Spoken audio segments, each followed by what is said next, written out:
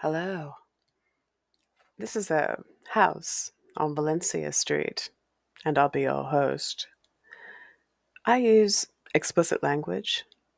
Topics of conversation will include ghosts, the paranormal, psychic ability, living in a rural or a somewhat small town in the east side of Washington State, agricultural mostly. Um, let's see, a couple good colleges, a couple good private colleges here and there, and some couple state one, at least one state college that I attended my freshman year. Um, hmm. Oh, we're going to be talking about some truth and taking up space just like everybody else, and that's going to include topics of domestic violence, incest, rape, suicide, and murder. These are things that I experienced either around me or within my family while growing up in Walla Walla, Washington. Um, and let's see, Buddhism, agnosticism, atheism, matters of spirit, uh, the afterlife, um, ethical behavior. Let's see what else. Foster care, emancipation, recovery, willful education, empathy, kink, BDSM, consent. Yeah. Um, Gender, race, and socioeconomic demographic categories and how people are treated when you belong in those by others. Um, yeah, I think that's a good start. Um, a lot of these topics can be kind of intense, and you might need to pause and kind of go, maybe I'm not quite in the mood for that, or maybe I need to go do something else, what have you.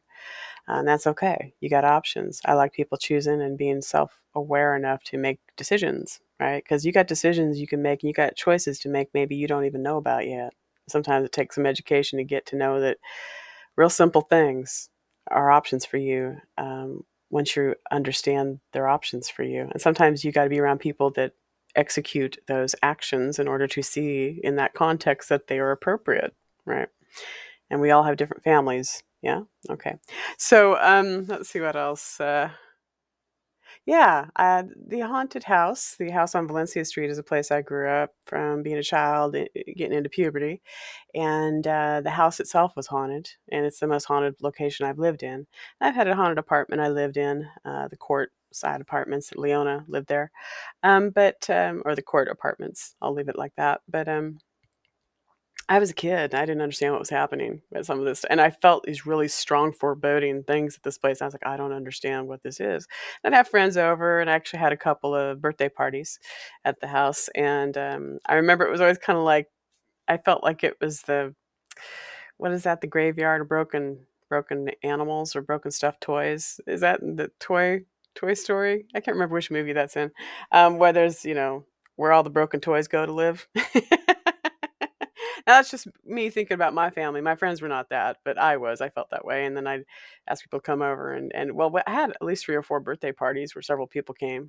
But it was always kind of bittersweet because we were also in the context of mom trying to provide stability in a context where she wasn't being offered fairness and safety, right? So let's see.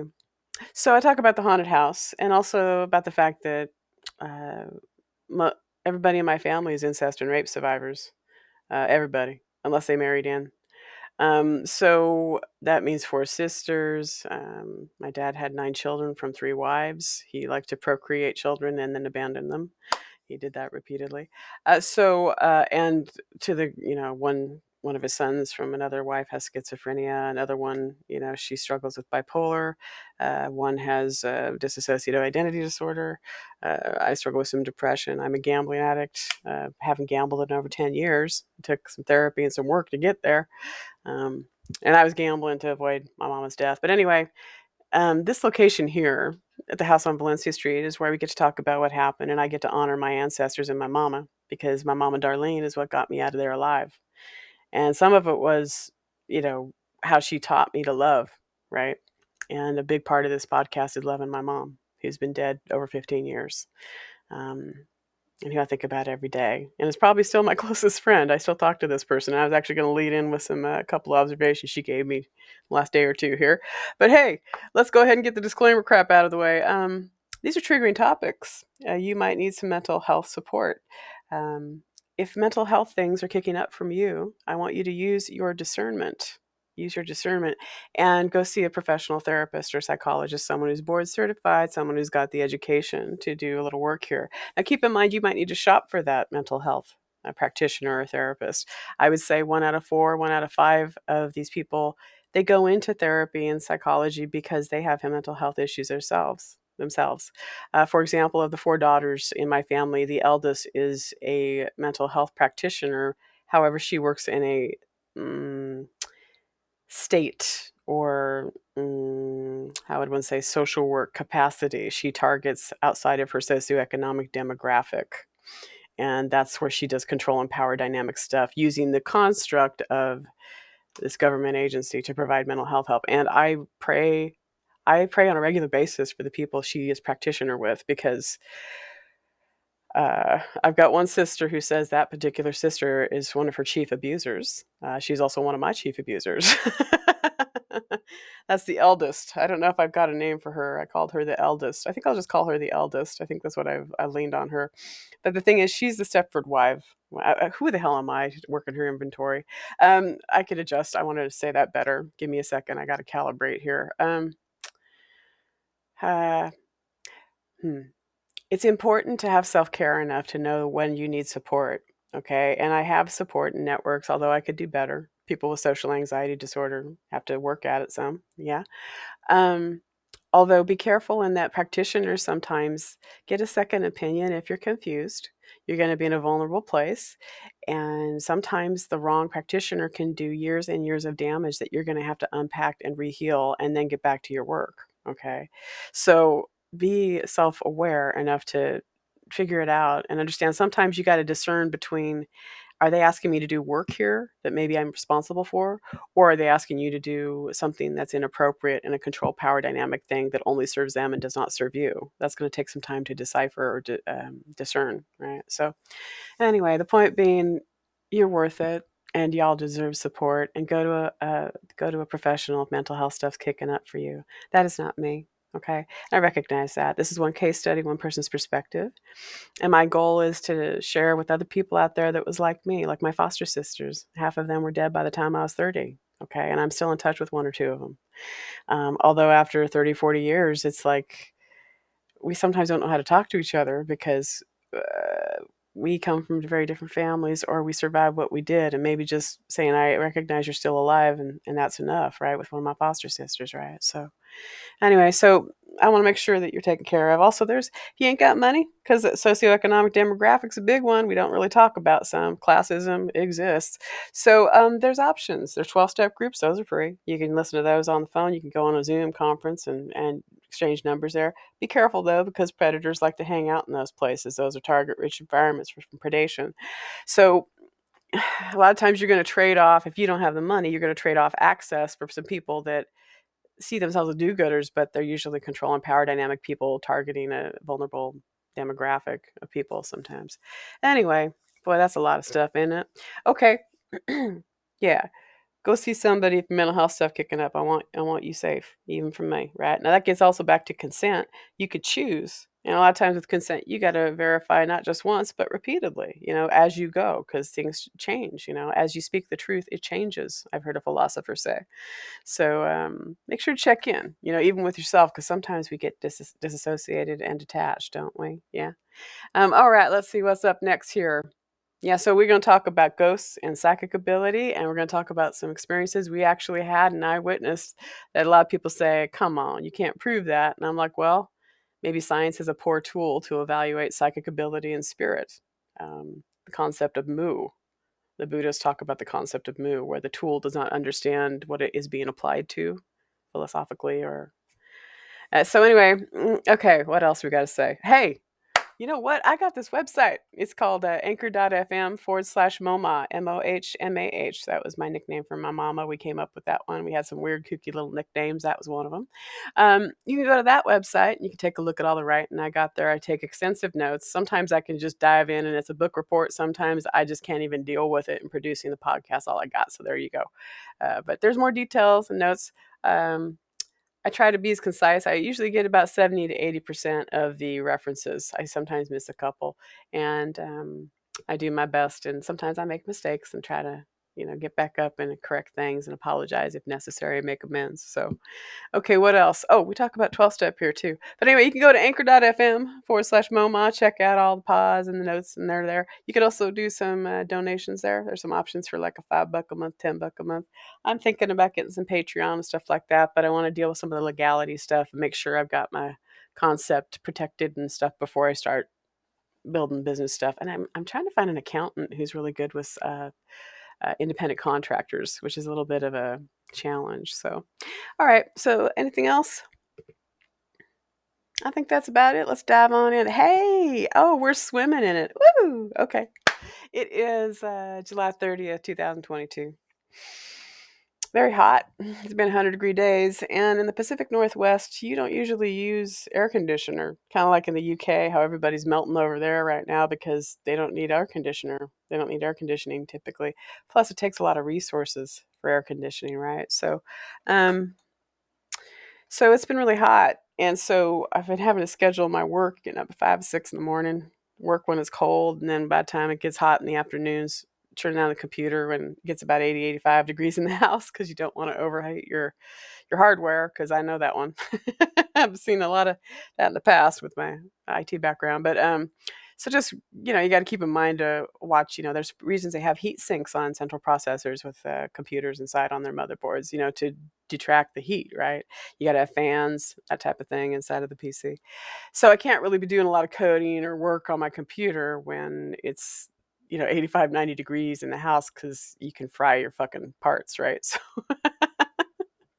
So it's been really exhausting. And usually this time of year, it's about a part-time job. You got to get up, open up, air the place out, close the place up, get a couple degrees cooler so you can handle it when it's 100 degrees outside in the afternoon, right? And did you know that actually one reason that heat is so exhausting is that it takes a lot for your body to air condition your own body? When it's really hot outside, the sweat is exhausting. You hear about siestas in some countries, and it's around the equator, right? It's because it gets so hot in the afternoons, you can't do anything. And I'm experiencing that now, going, oh, this is what the siesta thing is about. About 3 or 4, you got to say, screw it, it's too damn hot to do anything. Then about 7, 8, when it cools down, you come back out of your cave and go, I can breathe again. So, all right. So that's what this week has been like, and I feel fried. I feel real rough, and I was meditating and trying to decide if I should try to get an hour or two more sleep because I haven't been sleeping much at all. And I was praying about it in my meditation time this morning, and I was kind of silent. Part of my meditation practice is listening to silence, and I was going, hey, Ma. I said, I can't sleep. I can't figure out if I should get up, get a cup of coffee, and go to work, get some work done, make some money, that type of thing, or if I should try to get a couple more hours sleep because this is when it's cold. And then I heard this faint little voice, well, we used to just get up and play cards. Mama, we used to just get up, play cards, and we couldn't sleep. And I was like, oh, that's the case? So it's like, okay, because we used to play cards a little bit, but we didn't. I'd never done that specifically with my mom, just get up and play cards. She used to play canasta, and she talked about pinochle and all kinds of stuff because she was with my dad, who loved to play cards. He's a gambling addict. Go figure. Anyway, so he was more into the blackjack and the poker stuff because a lot of times there's more of a competitive nature and an interactive nature with poker playing. Usually when you go to that table, it's going to be 95% one gender, and you know what gender that's going to be. Also, they have enough money to fund a gambling habit, right? So, but anyway, my dad would play cards, and my dad, from what I've heard, and my sister's told me this, the sister who has dissociative identity disorder, who's my full-blooded sister, um, Dad would take her to the casino and put her in the women's bathroom, and she'd hide under the sink in the women's bathroom at the casino, and Dad would play table games for 6 hours gambling while he left his 5, 6, 7-year-old daughter in a bathroom with a bunch of strangers for 6 hours. And that's my dad. Mm-hmm. And his family enabled him to do that financially. Although he did go to prison because he sold fenced goods in his pawn shop, California. See, and my mama, she was an honest person, and she there weren't a lot of options for women. And actually, I was going back to thinking about Peggy and Mad Men. Mad Men, the show. I was actually just watching a couple of clips because there was this one line that Dawn said to Peggy when she was in the hospital that I've been ruminating on this week. It's also a spiritual concept of looking back from errors. You want to be responsible, but there's this line where Don Draper says to Peggy when she's in the hospital after she has her baby. What does he say? This never happened. It's going to shock you how much this didn't happen. And then they just look at each other and they close the scene. So anyway, I'm like, that's one example of complete and utter denial, right? It's also an example of uh, when you're a rape or incest survivor, a PTSD person like myself, social anxiety disorder as well, you spend a lot of time, or you can't really choose. You've had so many really traumatic things happen to you that it pops up because it's your body and your flesh experienced it for years, right? And so part of part of the work of being a Buddhist or being self-actualized, in my perception, is being mentally aware. As the Buddhists say, that the mind is an unruly place, and you want to hone your thoughts like the shaft of an arrow and the craftsperson who makes arrows.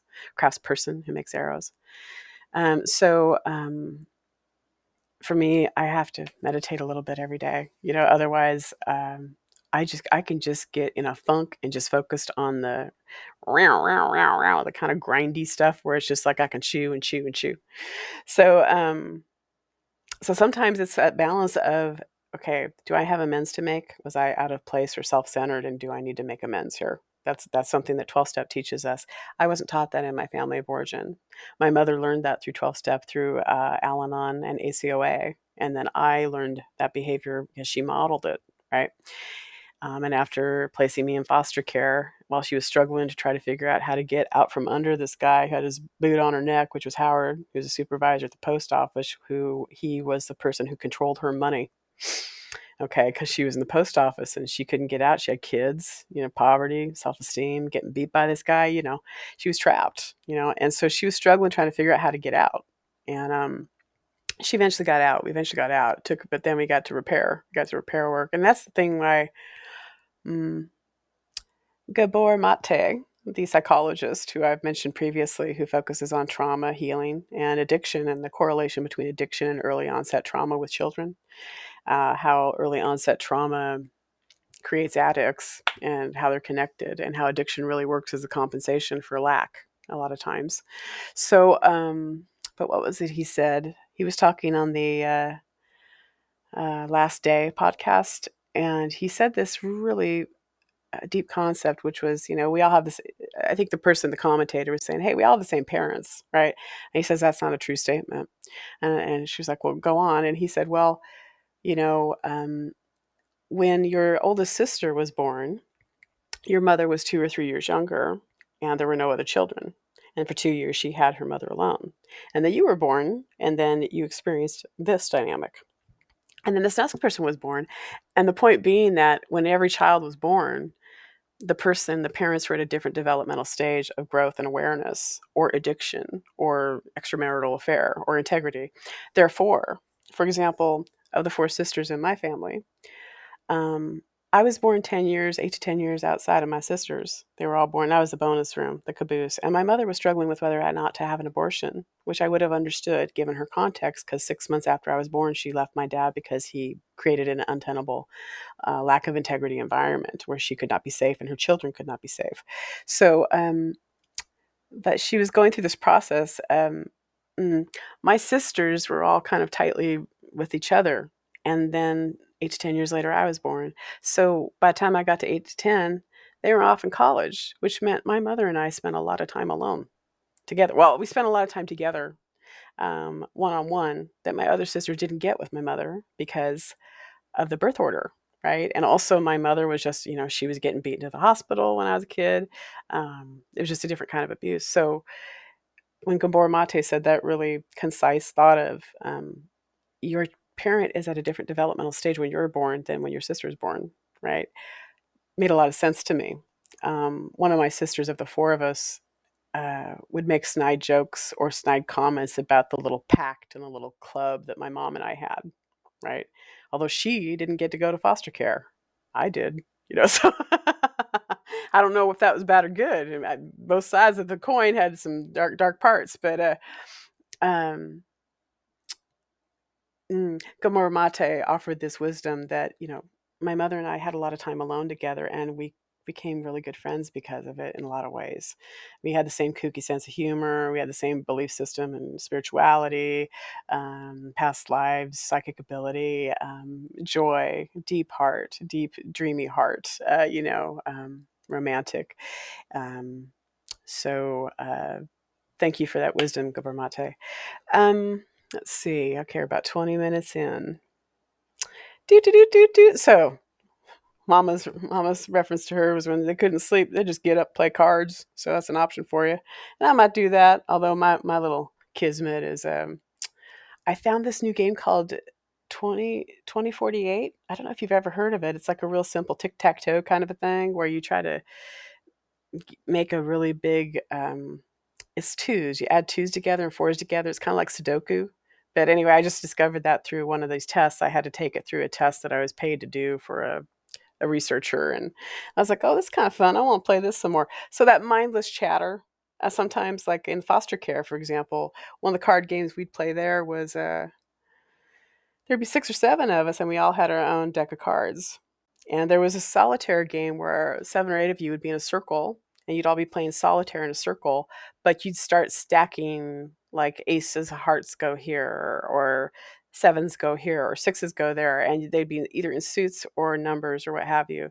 And then the person who could clear their solitaire first would win all the cards. And then you'd have to sort all the cards again, and then you'd start again. And we do that like on a Saturday night. That was our big night. We'd have card night. And they found a couple big games where you could have 7 to 8 decks of cards. I'd be playing solitaire simultaneously. There was a name for it. I can't quite remember what it was, but it was like group solitaire. I'd never quite played it before or since, but it was a good way to focus a bunch of kids or brats on some cards, to get them so they're not, stealing or running away or, whatever the hell they might do, or crying because they're traumatized and raped and beaten kids who are abandoned. That could also be, that's a valid reason to be mourning and grieving, right? Okay, so anyway, but it gave us something to focus on. Anyway, so my mama told me on Spirit, if you can't sleep, just get up, play cards. That's what they used to do. Okay, let's see. Here we go. Here's a little Netflix update. Netflix update. Netflix update. So I watched some content this past week that I rather liked. Okay. The first is Shania Twain. There's a documentary on there about Shania Twain. Now, let me talk about Shania Twain just a little bit to give you a heads up on this.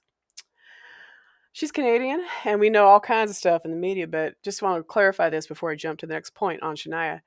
She sold over 100 million records, which makes her the best-selling female artist in country music history and one of the best-selling musical artists of all time, Shania Twain. Come On Over. Remember that album? I mean, if you think about it, they released like 10 to 12 of the LPs. There weren't any B-sides on that album. For the young kids, a full-length album was about the size of 12 inches or what have you, big old album. And there'd be 12 to 10 different songs on the album. Well, they didn't release every one of them for a hit, so those would be called B-sides, because when you get a 45, which is a smaller version of an LP, the other side, the B-side, would be the one that wasn't released. And one of my favorites was Olivia Newton-John had a song called Silvery Rain, which was a B-side on Tied Up, which is one of her releases in the 80s, which was when I was in high school. Anyway, I could sing Silvery Rain over and over again because it was about the environmental problems with acid rain. And from an early get-go, as my sister Rachel Sophia calls me, St. Francis Christina, because I like to help animals and the environment stuff, Silvery Rain. I even Walla Walla. I was like, there's something going on here. We're fucking over the earth. This is where we got to live. Let's try to be aware. At least that song with Olivia Newton-John gave me this environmental awareness and Walla Walla. Like, heads up, there's some shit you got to pay attention to, right? Okay. So anyway, Shania Twain, a documentary. It's on Netflix. One observation I want to offer on that is, let's see. Shania Twain was very famous. I very much liked her music. I worked out a lot to her music. I danced a lot to her music when I was younger, two-step and all kinds of stuff, and also free form, and also, I mean, amazing music. And also, she did a lot of the editing on those videos. A lot of times, actually, I was listening to this documentary. The cinematographer, the director would film the stuff, and then she'd say, "You give me the raw product," and then she edited the films. So you're looking at like That Don't Impress Me Much. Is it that one? That don't impress me much. Brad Pitt one. We talked about Brad Pitt. She's wearing that leopard outfit. Well, they talked about the design of uh, that video. And anyway, the thing that got me was that everybody knows about Mutt and Fred and her personal assistant having an affair, and there was that whole kind of thing. But beyond that, one reason she went to overseas was she had more freedom and privacy because she wanted to have privacy and have a kid, that type of thing. But this is the thing I'll come away with this one. I heard Shania Twain have a comeback performance. Okay, and this was a couple years ago, and they have this big. They're like, "Oh, she's going to have this huge performance. Here she comes!" Because she had tours where she'd go to over 100 arenas all over the world internationally. Back when she was, mega making the most sales of those albums. But she didn't sound very good. And I remember hearing her performance and going, she sounds lousy. I was actually, well, okay, that sounds judgmental. I apologize. I can say that better. Her voice sounded different. Her voice sounded different, and it didn't, her music can be very demanding. Okay. Because I would sing it at karaoke and I'd sing it by myself a lot, and my range may or may not match her range. So maybe I didn't sing hers work as much as I would like, as good as I would want to.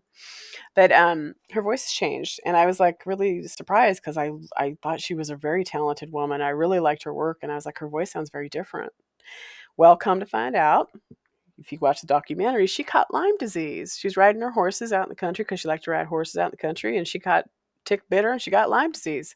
So that completely changed her voice. She had several vocal surgeries. So by the time I heard her at this later performance, she'd had several surgeries and Lyme disease, and she was a mature woman having gone through a divorce and child, and and so it explained what I heard, because I was sitting there going, she was such a consummate professional, the way she performed, the skill. I mean, when she sings, it's like honey coming out of her voice. You ever heard her some of her other interviews where they would just be talking and she just kind of starts singing? This is a woman in her 20s and 30s singing, and she, it just comes out like velvet. You're just like, oh my lord, it's like an angel. Anyway, so she got Lyme disease, and that messed up her voice, and then she had to have several surgeries, and her voice is now different. Kind of like Julie Andrews had to have some nodules on her vocal cords removed, and then she couldn't sing like she used to. So anyway, heads up on Shania Twain. The other one I'm going to refer to is Uncoupled. If you're looking for Sex in the City with the gay boys, oh, snap snap girl, that's the thing. Uncoupled, it's what it is. It knows what it is. It's kind of like How I Met Your Mother, but for gays. And also they're making all these references to things in Uncoupled that I'm like going, I know what they're talking about. Like he goes, oh honey, god, I got back into poppers, I feel like I'm young again. And 100 people may not know what that reference is, and I'm like, well, poppers are nitral well, they make your body feel a rush, and they're used with sex because it relaxes your sphincter. So gay men or people into kink and BDSM use poppers to relax their sphincter so they can gape. Too much information? Perhaps. I don't apply that to me. That's not something I'm into, but some people in the kink and BDSM community are, so that's why, your kink is not my kink. But, and they're talking about poppers, like, oh, darling, I know what you're talking about. Anyway, so it's really nice to hear them talking about some gay subculture stuff, although it's very gendered. And they have a couple women that are in the show that are also talking. There's this one case where this wealthy woman's talking to this real estate person who's the partner of the lead actor, Doogie Howser, whose name is escaping me right now. Anyway, so they're just sitting there talking, and they're saying, "Oh, well, my fantasy is this, and my fantasy is that." And then the real estate broker, who's black skin, brown skin, she goes, "Yeah, but my in my movie, there's people who are black too." You know, and then the wealthy rich person goes, "Oh." It was like, oh yeah, this is a very white environment. All these wealthy people walking around. It's like, oh yeah, class. Oh yeah, race. Oh yeah, gender. Okay. So anyway, I'm running out of time, but so it was kind of a acknowledgement that there was definitely some demographic categories where it was like, yep, seems like there's a lot of white people. Seems like most people that got the money are of a particular gender, that type of stuff, socioeconomic class. So anyway, Uncoupled, I liked it. It was fun, and I actually had to adjust my expectations because I was like, um, I was like, this is just fodder. This is not reality. I am just going to be pretending I'm swimming around with these wealthy people that are in Manhattan, and also, with the class issues, I was uncomfortable, but it was like, oh, this is kind of nice to go play over here for a little while in this world. So there's a couple things where they're bringing up differences in gender and bias, which I really appreciate. Although sometimes my perception of LGBTQIA, specifically gay male culture, um, can be very gendered. And depending on the person, it can be sometimes not very friendly to women, even though they say they're friendly to women. That's something I was thinking about recently with kink and BDSM, is that when it comes to feminization fantasy or men who want to be sissies, I have a friend who I'm talking to who I've known for a while through kink and BDSM, and we're talking about doing a service exchange possibly. I don't think it's going to work out, but we're just kind of having a conversation. And he's going into feminization right now, so he likes to dress up in feminine clothes and just be around people, and it's a different part of his. He's identifying as bigendered. He's identifying, he's got two parts of himself. One's very kind of rogue, masculine, military guy, and that's his real experience. And the other part of him is this soft little girl named Annie who likes to dress up and has those little black, what do you have a name for him? Anyway, so we're talking, and we're just trying to figure out if we're going to be complimentary. He's not in his fetish isn't service work. I'm trying to find someone. There's plenty of, if you go into the kink and BDSM world, there's plenty of men that say they'll like to dress up in a little maid's costume and come over and clean your house. Okay. Although in 15 years or more checking out the scene, I haven't felt comfortable doing that. Further, usually it's this concept of trying something on that's so different than what they are. And that's where we get into the bias or the power dynamic stuff that's maybe not consenting. So, for example, when people try on being feminine, or when a gay man is a cross-dresser or is a diva and their identity is a drag queen or is a person that could be a man when they want to be or can be a woman when they want to be. And isn't it fun that when I'm a woman, I'm extreme archetype and I'm over the top and I'm a cartoon and I'm unattractive and I'm attractive. And so sometimes the gender switch is used as a caveat for like, I don't want to own these parts of me as a man, but I will be this extreme negative part as a woman because it's not me, right?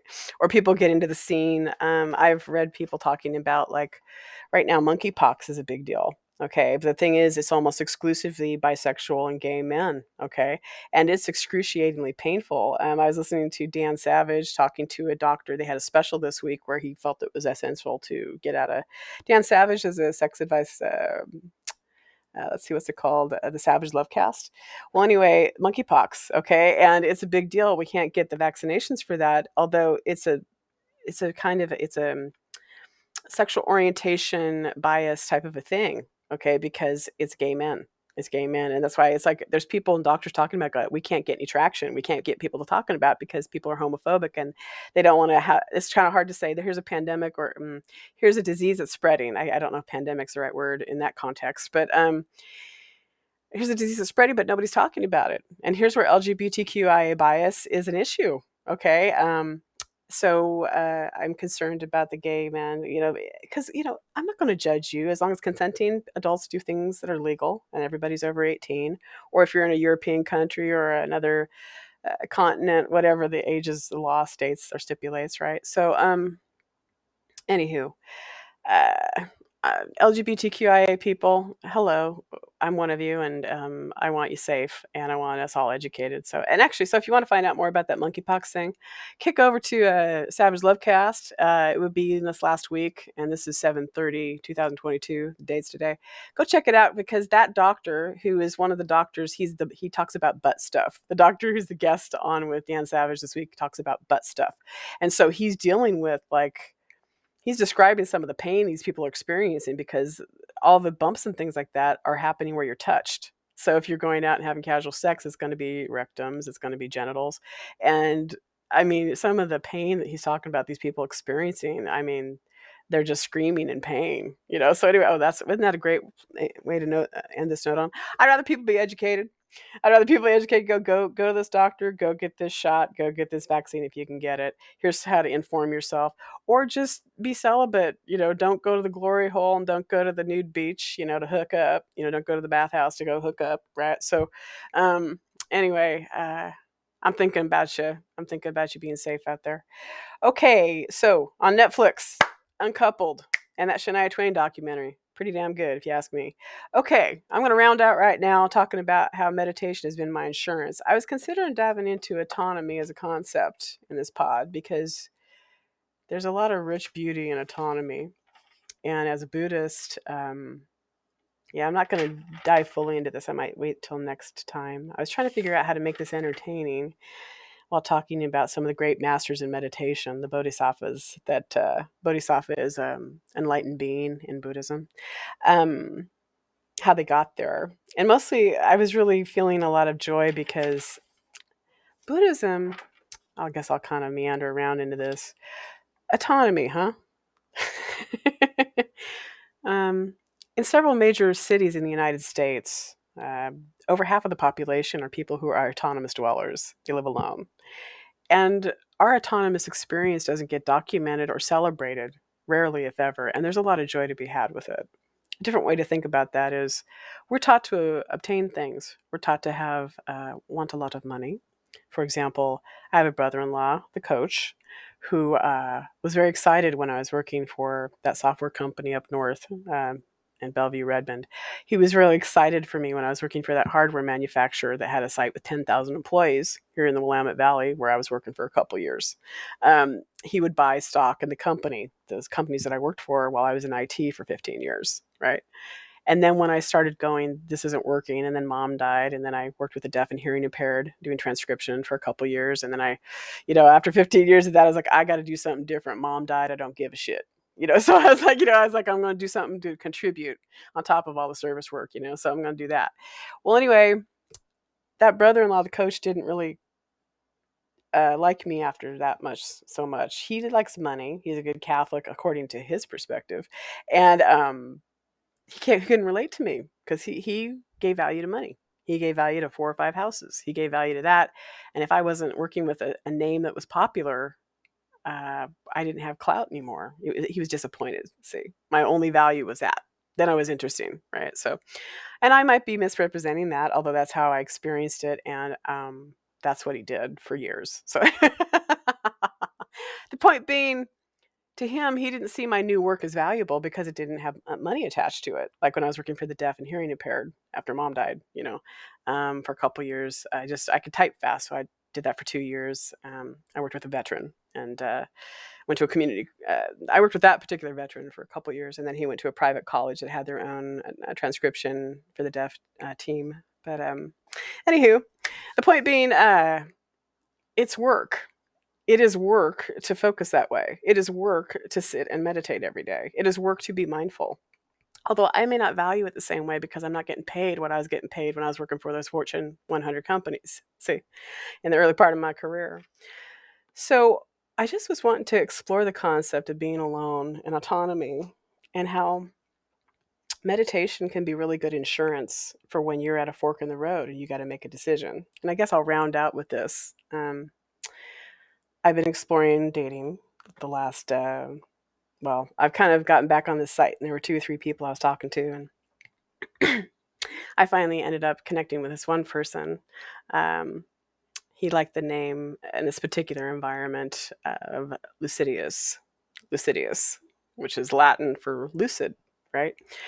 And I'm a sucker for Latin, let me tell you. So so he's talking. I'm like, oh, you like some Latin just because? Hello, you know. So then we started talking, and we kind of hit it off. And he sent me his pictures, and he looked like a rough kind of a Ryan Gosling. He looked like Ryan Gosling, and I've been meditating on my visualizations of like The Notebook. Although The Notebook's problematic in and of itself, but I love that movie. My mama loved that movie, so we're just kind of, it's one of my vision board statements of this was something I might want. Somebody I argue with, or I got chemistry with, who is a little bit difficult, but it works, and there's some problems, but we figure out how to love each other, kind of thing. So I was talking with this fella, and he was charming as hell and intelligent as hell, and he'd gotten his Myers Briggs. I'm like an INFJ. I'm a borderline EINFJ, and he was like an ENFJ, and we were like, oh, we're the same Myers Briggs type. So we started talking, and he knew what it was, and we were having all these conversations about kink and BDSM, but it wasn't a charge. He wasn't talking about sex. He was just acknowledging the categories, exactly what I needed. And we started talking and writing. It was going really well. And then there was this point at which um, he is a white man with money. Okay, he has plenty of money. So there was this point at which we were talking, and I was really enjoying this, rough Ryan Gosling guy.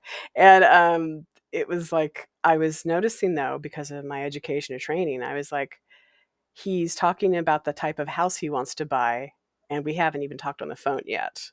Now that's a flag because um, um, narcissistic people and people who are empathy disordered want to do a thing called future faking, okay, where they're going to present a fantasy that they want to build, right? And it's a fine line between just kind of getting some nuances versus I'm going to craft a fantasy in front of you and tell you, I want this house, I want it to have that, I want this car, I want it to be on a lake, it will be like this. And so they're telling you this fantasy from the get go. Now that's a flag. If they're going into long descriptions about their fantasies from hello, they're replacing content and they're forcing a narrative potentially. Okay. So I'm recognizing that while I'm talking to this person and going, oh, this really feels good. This really feels like yummy. And if you're a narcissist or self-focused like that or empathy disordered, they're very charming. They're very charismatic, although hollow, and you don't know it yet, but you're going to find out. See? So what happened was we were talking and it was really feeling good. And then I started opening up and opening up, but sometimes I can overshare. Okay. And I recognize that. However, he's talking about the death of his mother, and we're doing this really intimate conversation. I think if you're dating these days with the technology we have, it's really easy to overshare or overwrite. And then by the time you meet each other, you know everybody's intimate secrets, and it's a little awkward. It's like the balloon expands and then it becomes so heavy that it falls over on itself because there's no legs under it, no roots to keep the tree grounded, right? So what happened was there was this turning point where we were talking, and he told me in the past 36 hours about how he had lunch with this buddy of his, which, it's COVID, so just be thoughtful. And then he was talking about taking his dog to the groomers. Well, he's got enough money to pay for grooming from someone. He can pay someone to clean his dog, and he's doing it. Okay, that's telling me something. And then the next thing he says is, oh, I just arbitrarily getting together with my neighbor. We just kind of started hanging out. We had this great visit. And then, so I'd written in this meaty letter, and he'd written me this meaty letter. We were going back and forth. And then what happened was we're just at this juncture where we're kind of going back and forth. And then he says, I'm really feeling exhausted and wiped out. And I think I'll go ahead and reply to your letters tomorrow, your concerns tomorrow. Okay. Is that okay with you? And I paused because I was like, oh, because part of me, it was a reasonable request. But here's the context clues. Okay. He's just described prioritizing a friend for lunch, prioritizing his neighbor just because he wanted to, prioritizing his dog and grooming his dog. And then he's informing me that after 36 hours and me listening to repeated texts talking about all these other people that are really important to him, he's telling me that he'll deal with my stuff tomorrow.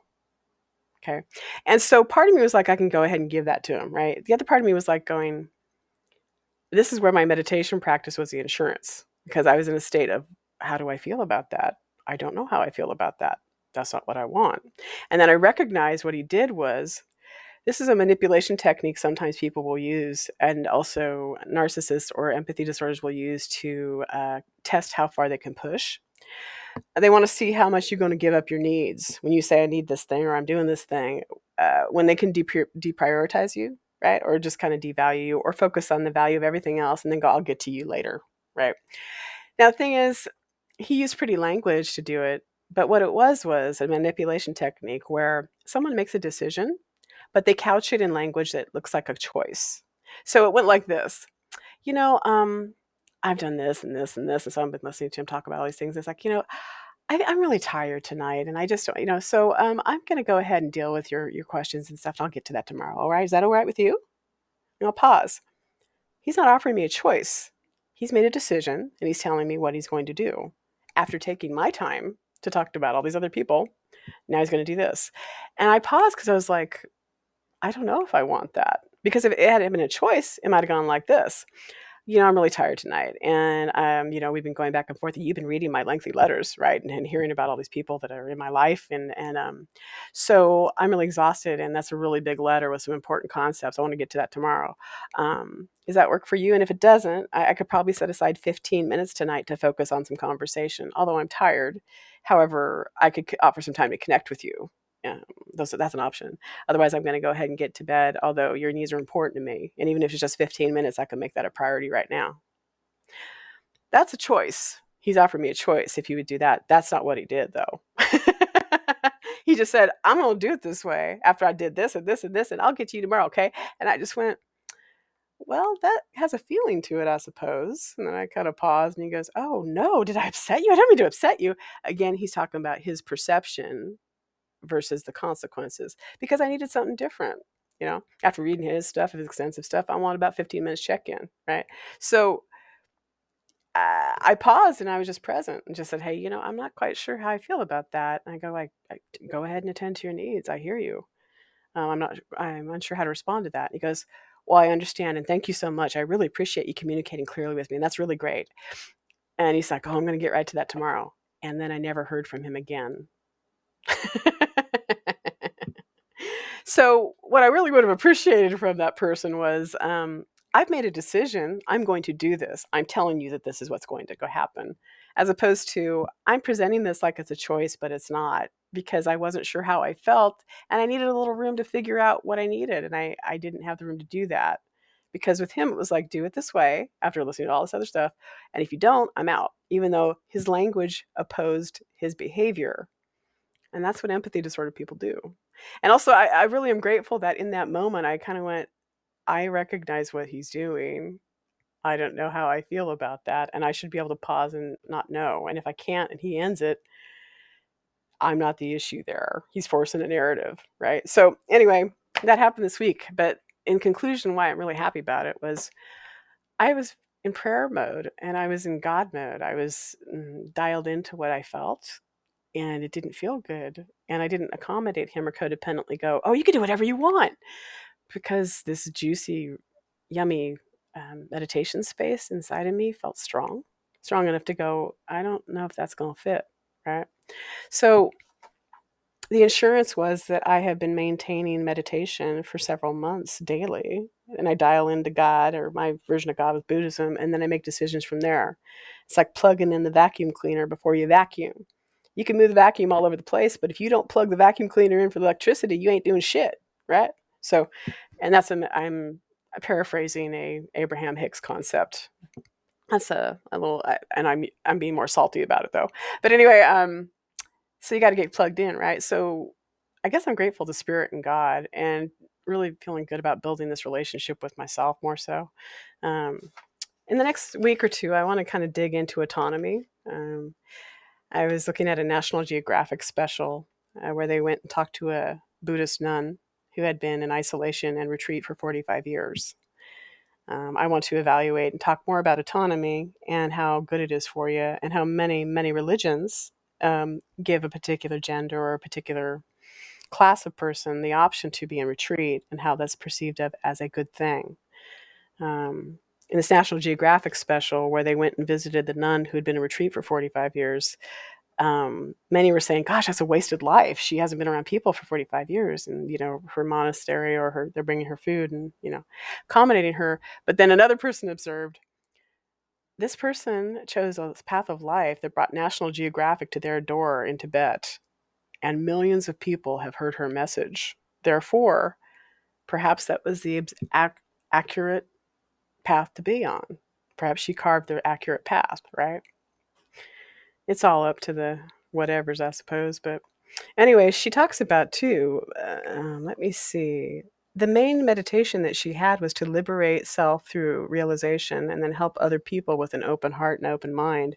She would spend a lot of time in meditation praying for people's enlightenment and freedom, which I don't hear a lot of that in a lot of mainstream religions, right? That's one reason Buddhism is fascinating to me, even if it does have issues, right? So thank you very much for coming to the house on Valencia Street in this sweltering week where I am rough and raw and haven't been getting sleep, where I'm praying and meditating, and my mother is telling me, you can just get up, play cards. Although for me, it'd probably be free slot machines on Facebook.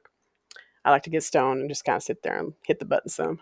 But anyway, um, we all have our little weird ways of kind of connecting or getting out of touch or into touch. We're going to get off this podcast. I'm going to open up the house and hope that I can swelter through a couple more 100-degree days without it, air conditioning.